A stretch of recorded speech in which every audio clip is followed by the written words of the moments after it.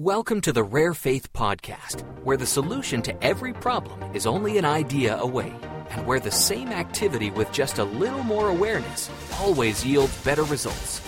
Award-winning best-selling author Leslie Householder brings some of her best information to this inspiring series of life-changing episodes that you won't want to miss. Show notes for this episode can be found at ararekindoffaith.com. Hi, everyone. Well, I have 3 different timepieces up here, and they all say 3 different things. What have you got? I don't know which one is 12:59. Okay. And none of them say that. None. Not even one of them. I have to remember I am still set to Arizona time. But I know what straight up is supposed to look like. I am not from Thatcher. Oh, but I have a distant relative in Thatcher. Is that Delbert's grandchild or son? So we're related, kind of, probably. You have to go back to 1729 or so to find the common ancestor that ties the Thatcher householders to us. But we did find it. And we hear about this family all the time and have never met him. We had a son who got on a plane to go on a mission for our church a few years back, and his brother had served a mission, so he already had a tag that said Elder Householder on it. And so this brother let him wear the tag on the plane, even though he technically would have received it when he arrived at the training center. And he gets on the plane, and just as we're checking in, because we were running late, the baggage people are like, "Oh, I think you already checked in, didn't you?" We're like, "No." "Well, another Elder Householder just checked in." We're like, "What?" You know, because that's an unusual name. It turns out Delbert's grandson was headed to Italy, and they were on the same plane together. This is the first time our families had actually met after hearing about each other. I don't know if they've ever heard of us, but we keep hearing about them. And then that summer, I checked my son in at another son in at a summer camp, and we were in the H line and met the sister. So that was fun. And that has nothing to do with my talk today. But I divert easily. Welcome. My name is Leslie Householder, and this is the class called Keep Calm and Watch What Happens. I am a little curious to know if someone came here because of that title, not because you necessarily know anything about what I usually teach, but raise your hand if that title is what brought you in.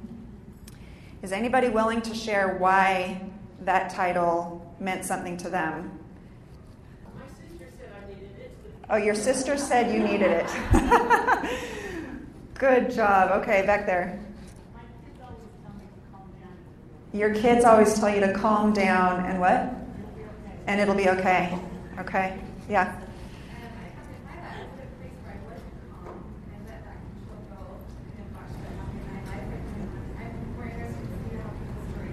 Okay, so you lived not calm in chaos before, and then you kind of let that go and chose to live more calm, and you've seen what's happened, and you're curious to see if that's like a principle or what other people's experiences have been with it. What's the connection? Great.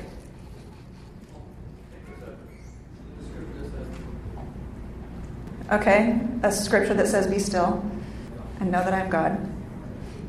There is power. There's power in that. I am excited to teach this class. It's interesting because when I was invited to speak at this event, I said, sure, actually, because some of you know that I did speaking years ago and then had some life challenges and setbacks, and I took a break and I needed to regroup and find my feet again.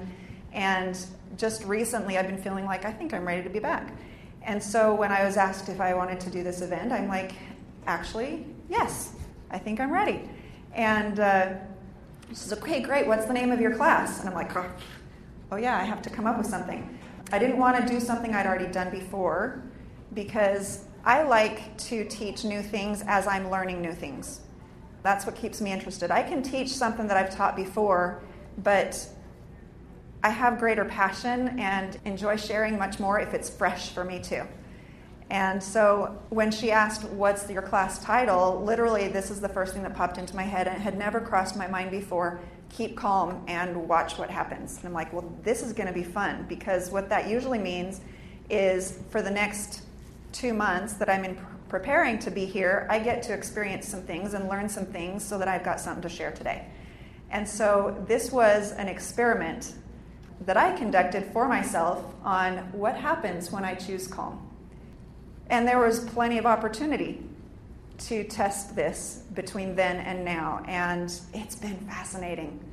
It's been really, really fascinating. First of all, let me tell you this.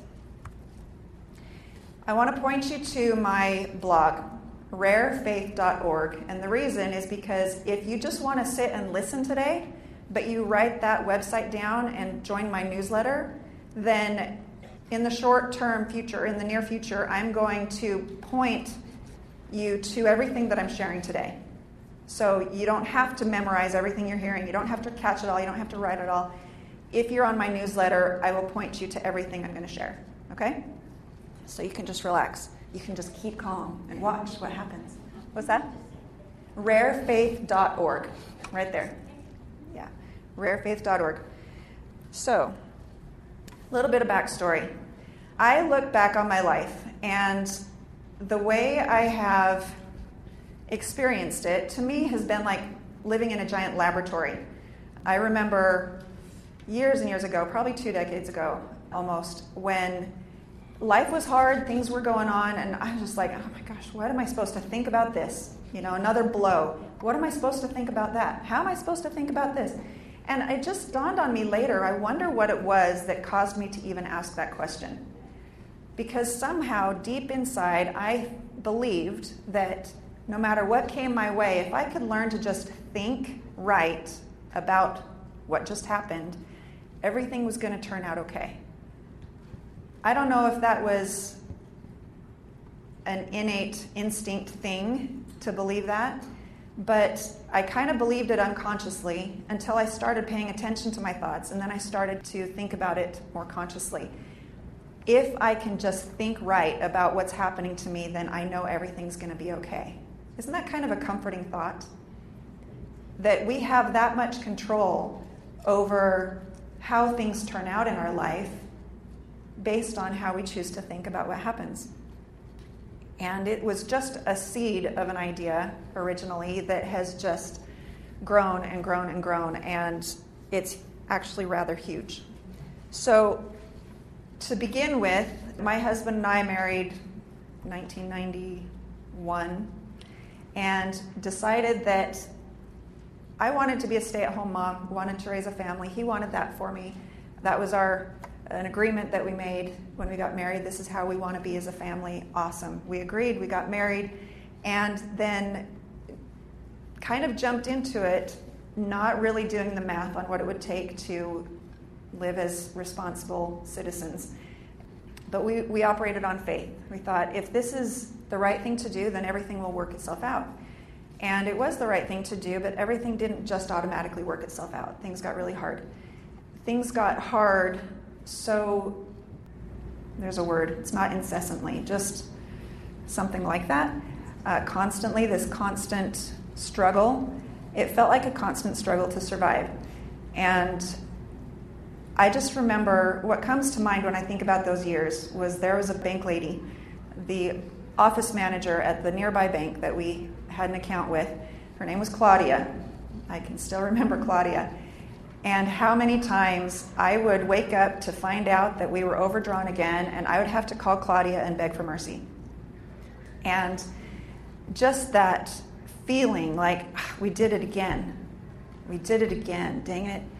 And how am I going to explain it this time? For what possible reason could she ever give me mercy this time when it's been so repeated? And so we'd overdraw, or something would happen, a bill, or a car would break down, or a medical this, or whatever. And it's like being in a boxing ring. And it got to where I would be full of anxiety about it. And if something would happen like that, I would just, how do you describe a breakdown, this fit of anxiety and thrashing and screaming and just like a 3-year-old not getting their way. This was me as an adult. Looking back, I can see I had no coping skills to deal with the stress. I didn't know what to do with it, and I didn't know how to handle it. Fast forward 7 years, it got bad enough that I'm just in this place where something bad would happen and it would set me off. I called the police on a kid who broke my broom. This was where my mentality was. So wound up, so tight, and so fearful and worried and stressed. And not seeing a way out, except that we would go to events that would teach us principles of positive thinking, business development, personal development. And I would get pumped up and excited, like, oh my gosh, we can change. Things can be different. And I'd go home and we'd apply it, what we'd learned for a couple days, and then boom, another hit. And I'd be like, what the heck? You know, you bend metal back and forth enough, and pretty soon it breaks. And I just felt like I was broken. So eventually, we went to an event that had a speaker, and I went reluctantly. I didn't want to be there. I was kind of tired of spending money on these things because we didn't have the groceries, but we were spending it on knowledge because we felt like that was our way out. That was the way. And at this event, the speaker was not very exciting. It was kind of boring. First time I listened, I didn't even pay attention.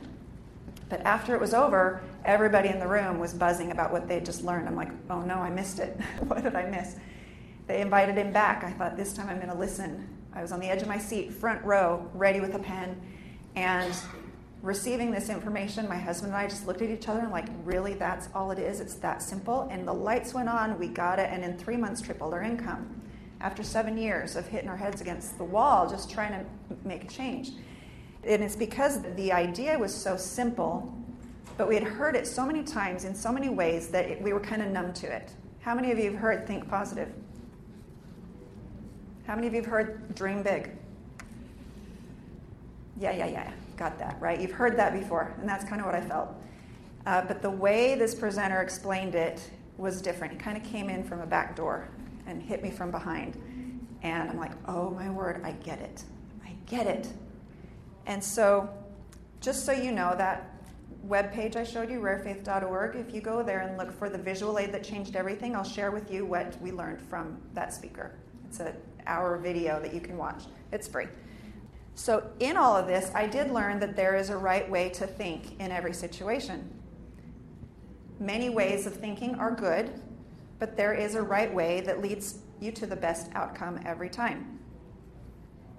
And so what I want this class to be about is give you enough stories and perspective to help you want to test the principle to stay calm and see what happens.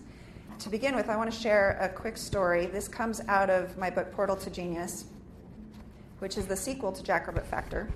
And I need my glasses now. There was once a little acorn that wanted to become all that its blueprint promised it could be. It was meant to become a grand and mighty oak, but in that moment, it was only a simple nut dangling by a stem. It hung on the parent tree and reached high, waiting to see the grand views and sweep the vast sky with broad branches. It wanted to experience the fluttering of leaves and the swaying of limbs, but alas, it could barely feel the breeze, slowed by the shelter of its protecting parent. Finally, the parent heard its cry and said, "Yes, little seed, I have great plans for you. You will scrape the sky and sway in the wind, and the view will be glorious. You'll provide a home for many creatures, giving shelter and food. Your friends will be many, your influence will be vast, and you'll be great and happy." The little acorn's heart swelled with excitement as it stretched its rigid shell upward to receive its promised reward, but instead of enjoying the exhilaration of greatness, it was shaken from the tree and took a long, hard fall, landing with nothing more than a slight thud. In fact, there was no apparent compassion or understanding, since its terrible fall seemed to go unnoticed. Its very world seemed to have crashed down, and yet time marched on for the world around it. The tiny acorn soon found itself trampled upon, with dirt kicked rudely upon it. Eventually, it was completely buried in the dark and alone. "Have you forgotten me?" he cried. But there was no answer, no explanation, and no reprieve. Instead of rescue, the rain began to pour, and at once the buried seed believed it just might drown as well. It tried to throw its weight one way and then the other, to force its way out of the ground or to find its way back to the tree, but nothing changed. It was as though it was trapped and could not escape its doom. Weary of the fight, it surrendered to its fate, holding still with a sigh.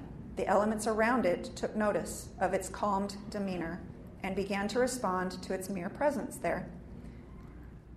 In fact, without any more futile struggle, it noticed there was a subtle change taking place within itself. It discovered that as it remained calm, it already had all that it needed, right there in its immediate environment. It hadn't perished from being cut off from its parent as it feared it might. Though the fall was frightening and terrible, there it remained as alive and as well as before. No, it had not perished. Rather, it had sprouted new parts of itself from within that it didn't even know it could sprout, and the little seed began to experience the joy that always accompanies growth and soul expansion. Though it hadn't achieved its ultimate goal, it felt good enough just to grow. After its temporary period of loneliness and fear, soon the changed seedling broke through the crust of earth and could finally see the goal again, though it never appeared to be so far away as it was then. However, in truth, it had never been closer. Be patient, little seed. You were created for the greatness that is in store for you. Allow yourself time to develop roots and keep reaching for the sun. Have faith, and success is inevitable. All you need to accomplish the goal will be yours in the right time. Remember, peace, be still. So when you feel desperate, I want you to remember the acorn. And then keep calm and watch what happens. What this means to me is remembering or thinking about the concept that our cells are made up of energy, and our energy has an effect on our cells. And so whether we are trying to solve financial problems, relationship problems, or health problems, keeping calm is the way to be in the right energy for the cells to become more obedient. Obedient cells are well. Healthy cells are obedient cells.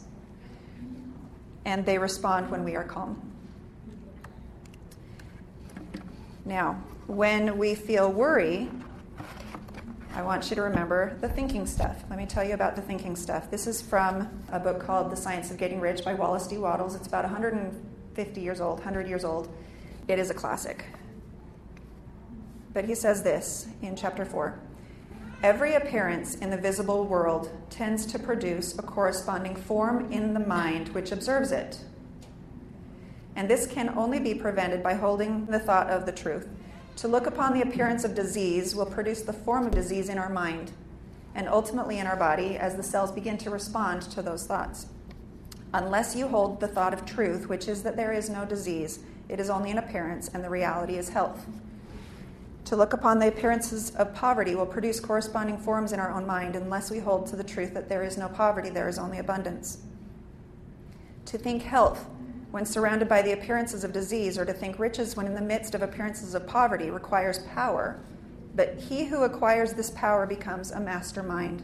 He can conquer fate. He can have what he wants. This power can only be acquired by getting hold of the basic fact which is behind all appearances. And that fact is that there is one thinking substance from which and by which all things are made. Then we must grasp the truth that every thought held in this substance becomes a form, and that man can so impress his thoughts upon it as to cause them to take form and become visible things. When we realize this, we lose all doubt and fear, for we know that we can create what we want to create, we can get what we want to have, and we can become what we want to be. We must believe the three fundamental statements. I repeat them here. There is a thinking stuff from which all things are made, and which, in its original state, permeates, penetrates, and fills the interspaces of the universe. A thought in this substance produces the thing that is imaged by the thought. Man can form things in his thought, and by impressing his thought upon formless substance can cause the thing he thinks about to be created. I'm actually teaching a class on this book. If you join my newsletter, you will get more information about that class. It's a powerful, powerful concept that all things are made of this original thinking substance and that it responds to our thoughts. It responds to our thoughts. And so when we are caught up in fear, stress, worry, that is energy that is impressing upon the original substance that responds to that. I think back to all the years that I was angry and frustrated and stressed and anxious. And then more things would happen to me that would cause more stress, more anxiety, more problems. And it wasn't until I intercepted that cycle that things started to turn around. But when I did intercept it, things started to turn around very, very quickly. And it's become my message for the last 18 years. I get really bored easily. When I learn something new, I get bored with it easily. I want to move on and learn something else. But these principles have held my interest and my attention and my focus and my fascination for 18 years. Nothing has lasted that long. Well, there are things. But for the purpose of this conference, that has been huge for me. Oh, and I love this idea that nature is friendly to your plans. Like what you want wants you. You don't have to fight and struggle to develop that life of peace and serenity that you want to have in health, in relationships, in your finances. What you want wants you back. So, let me go back to this.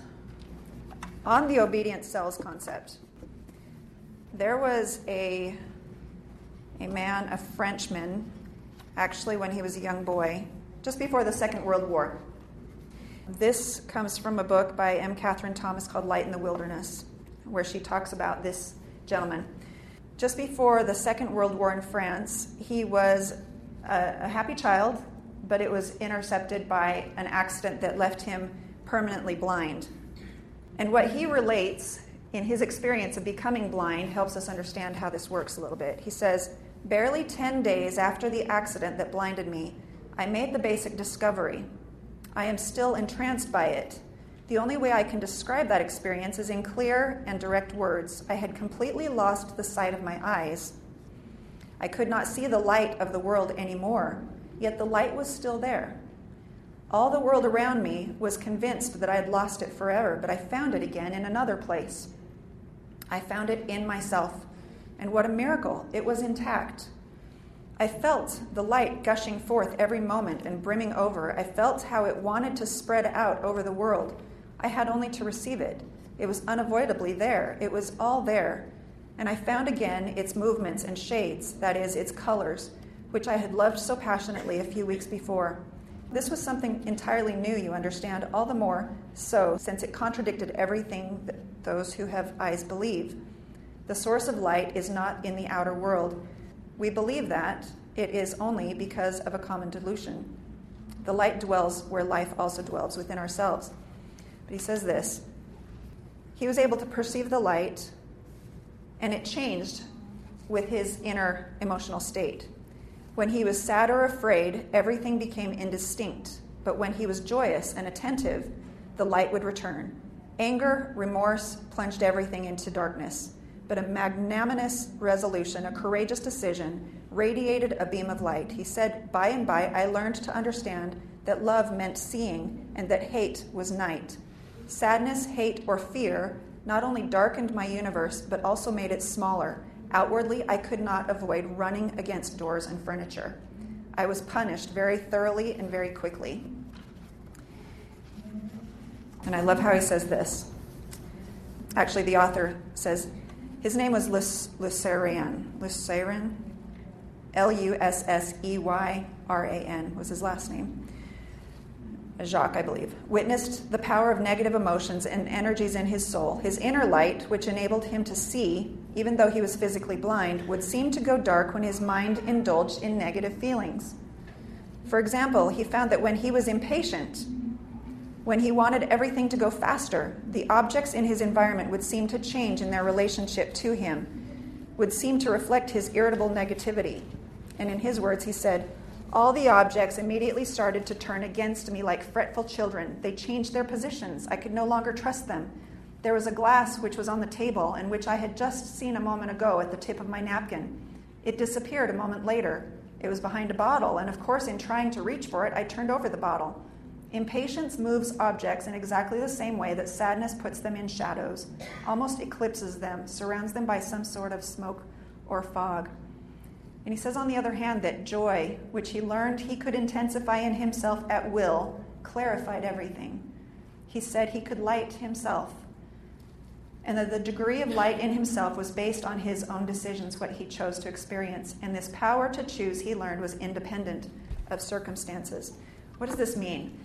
What this means to me is that when we choose joy, when we choose calm, the elements around us respond.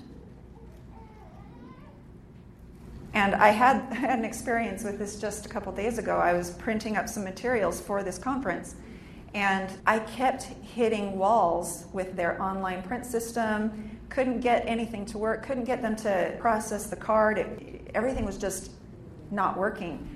And it got me really worked up. I'm like, I don't have time for this. I ended up going into the print office, and I'm like, this is what's going on. I can't seem to get it to work. They told me to come in here, and she couldn't get it to work. She couldn't get it to work. And even in her system, it wasn't working. And I'm like, really? Keep calm. Like, this is for the class. I know it is. All right, fine. So I take a deep breath. And this was one of the hard ones, because when you're up against deadlines, it's really easy to get this way, right? So I'm tense, and I step back, and she could tell I was frustrated. The other customers around us, they knew I was frustrated and upset. And I step back, and I'm just like,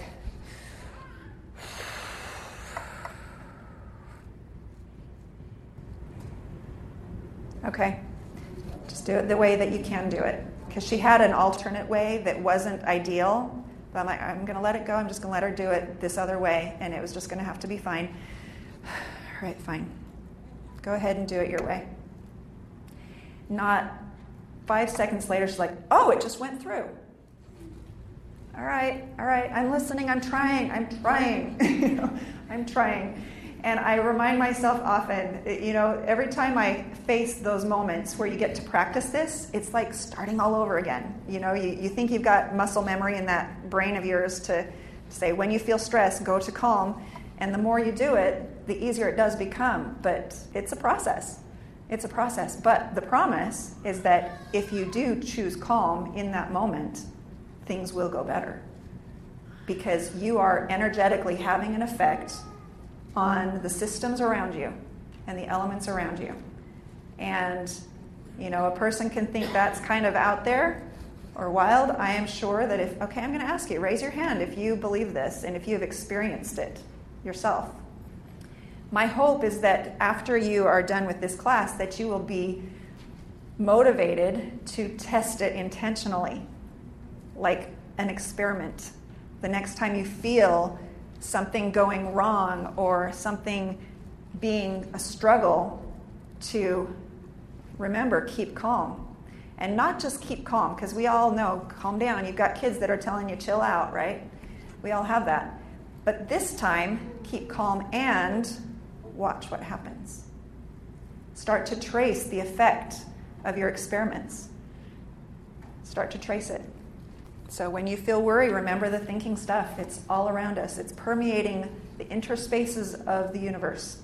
I have tested this on time crunches, and it has proven true even for time crunches. I think there are time warps. I really do. I will be late for a meeting, and it seems to be the same meeting. I'm always late for it, but I am late for this meeting, and I'm in traffic. And I'm tense. I'm like, hurry, get out of my way. Red light. And I'm tense. And then I remember, keep calm. And watch what happens. Now there's a part 2 to this, because I know we have all tried being calm, and things didn't necessarily go better. Okay? There's part 2 to this. But in this being late thing, I want you to test it. What I do is, if I'm at a red light or something, I'll just take a deep breath. And I will imagine myself in the meeting, sitting there, feeling like, I made it. I made it. And then I'll choose calm. And then I will go with the flow of traffic. And I will hold in my mind the image of me sitting there, feeling amazed and grateful that I made it.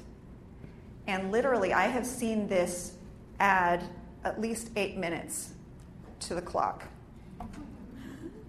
What was impossible. I mean, I live probably 10 minutes away from this place where I go. And I think I probably had 4 minutes to get there. I live 10 minutes away. I have 4 minutes to get there, and I kept hitting traffic. Mathematically impossible. And I did this, and I ended up with about 3 minutes to spare. It's kind of cool. Test it. But it's two parts. It's not just keeping calm, but it's seeing yourself already there and being grateful and amazed. Wow, that was amazing. All right, so here's something that you can think. Remember at the beginning I said there's a right way to think.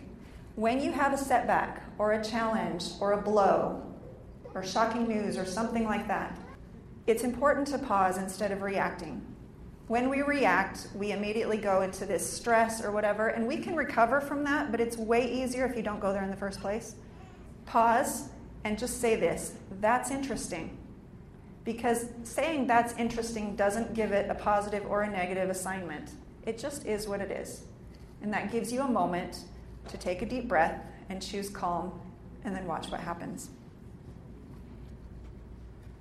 So I love this one.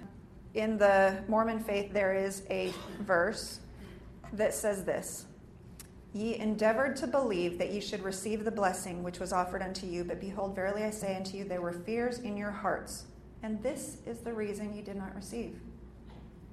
I remember when I came upon this, I was like, whoa, that is kind of profound, kind of really profound, because I had been praying for something. I had been praying for help, been praying for relief, and it wasn't happening. And to read this does two things. Number one, it shows me that it might have been mine. It could have been. It truly could have been. But the limiting factor was my fear, that I had fear in my heart. Now, are we going to have fear? Yes, but what do we do with it? Do we chew on it, or do we kick it out and say, you know what, I choose to believe? That's another thing. I don't have it written down, but that is another mantra that I say is, I choose to believe.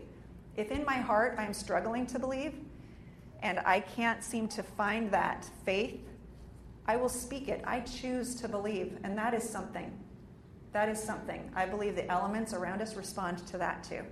The declaration of our choice. So, if we find ourselves missing a goal, and we've had fear and stress about it, it's okay. Start over. Do it again. And this time, keep calm and watch what happens. How can you keep calm when there is impending disaster? Because sometimes there just is. And you know it. It could be a hurricane headed your way. It could be a fire behind your house. It could be a bill that is due at 5 p.m. and you have no idea where the money's going to come from. The whole idea of this principle is to make sure that you are not the limiting factor in what can happen. Because miracles happen. Amazing things do happen. But they happen where there is no fear. And sometimes we have to answer the question, well, what if? What if that does happen? What are we going to do? And it's your subconscious mind that's nagging you, that wants an answer. Because subconsciously, its job is to keep you safe. It's to keep you alive. It's to keep you breathing. It's to keep your heart beating all day long. So you don't have to remember to do that. Thank heavens we didn't have to remember that, right? It just does that for us. But its job is to keep you alive. And if it sees or perceives impending doom, it thinks you might die. And it's going to be asking you all the time, what are you going to do if that happens? What are you going to do if that happens? And there is this fallacy that we have to ignore, and always fight those thoughts of fear when no, it's going to keep nagging you until you give it an answer. Go ahead and answer the question, but answer it unemotionally, all right? If there is a fire and we've evacuated and we lose our house, this is what we'll do. You come up with that plan, you decide ahead of time, and you answer the question, and it quiets your subconscious mind down so it will stop nagging you. And then holding that calm, keeping calm becomes a whole lot easier because you've already answered the other question. Well, am I creating it by answering that question? Not if you do it unemotionally. It's the emotion that communicates with the elements around us. The emotion. I want to share with you some ways that can help you see the end that you intend. Because number one, that is one of the most important things you do, connected with keeping calm. You can stay calm while you're imagining the disaster. There's some mental gymnastics with that, but that's not going to help you. You have to replace the images in your mind that are disastrous, replace those images with something else. See the end that you intend. See yourself in that meeting saying, oh, I made it on time. I don't know how that happened, but I did it. See the end that you intend. And if it's about paying a bill, I wouldn't even necessarily see yourself paying the bill, because that's not the point. The point of paying a bill is so that you can be living your life not worrying about bills. So see the end that you intend, which is, how are you living your life now that the bills are paid? How are you seeing that? So see the end that you intend and keep calm and watch what happens. Let me share these. I've got a few little videos to help. This is the first time I've tried embedding a video in a PowerPoint. We will see if it works. I hope so. Here we go.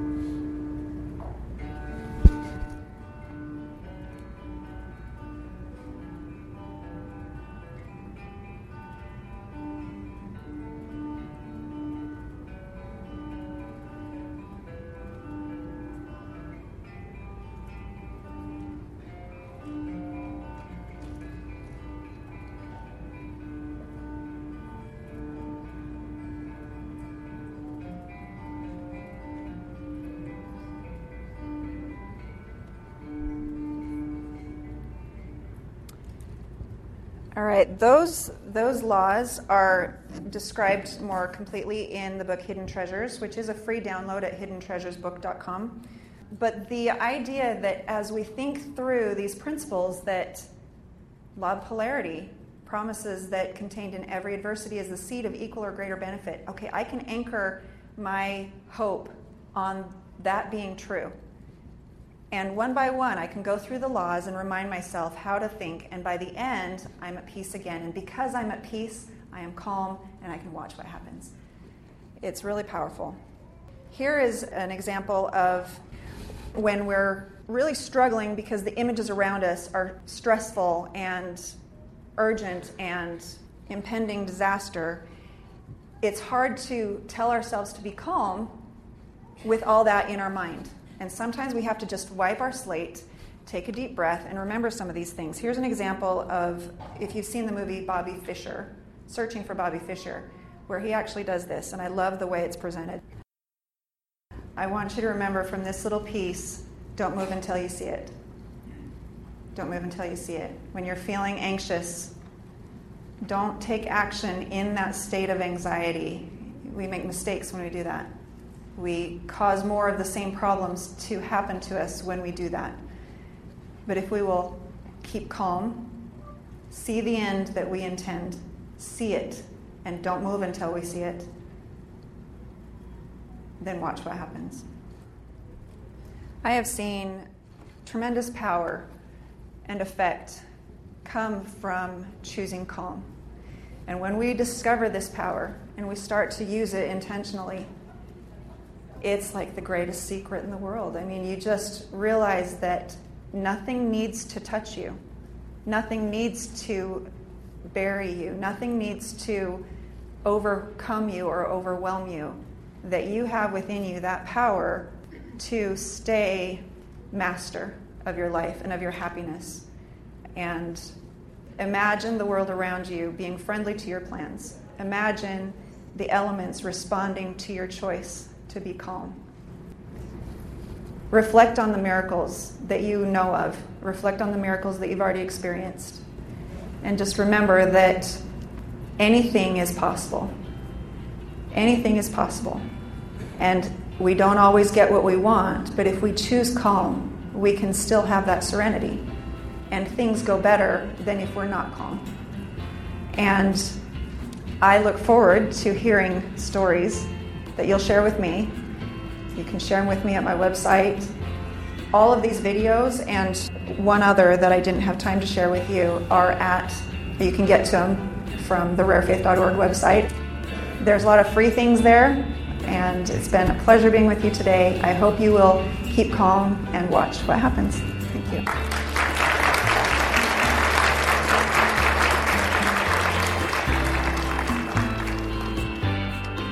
This concludes today's episode of the Rare Faith Podcast. You've been listening to Leslie Householder, author of The Jackrabbit Factor, Portal to Genius, and Hidden Treasures, Heaven's Astonishing Help with Your Money Matters. All 3 books can be downloaded free at rarekindoffaith.com. So tell your friends and join Leslie again next time as she goes even deeper into the principles that will help you change your life.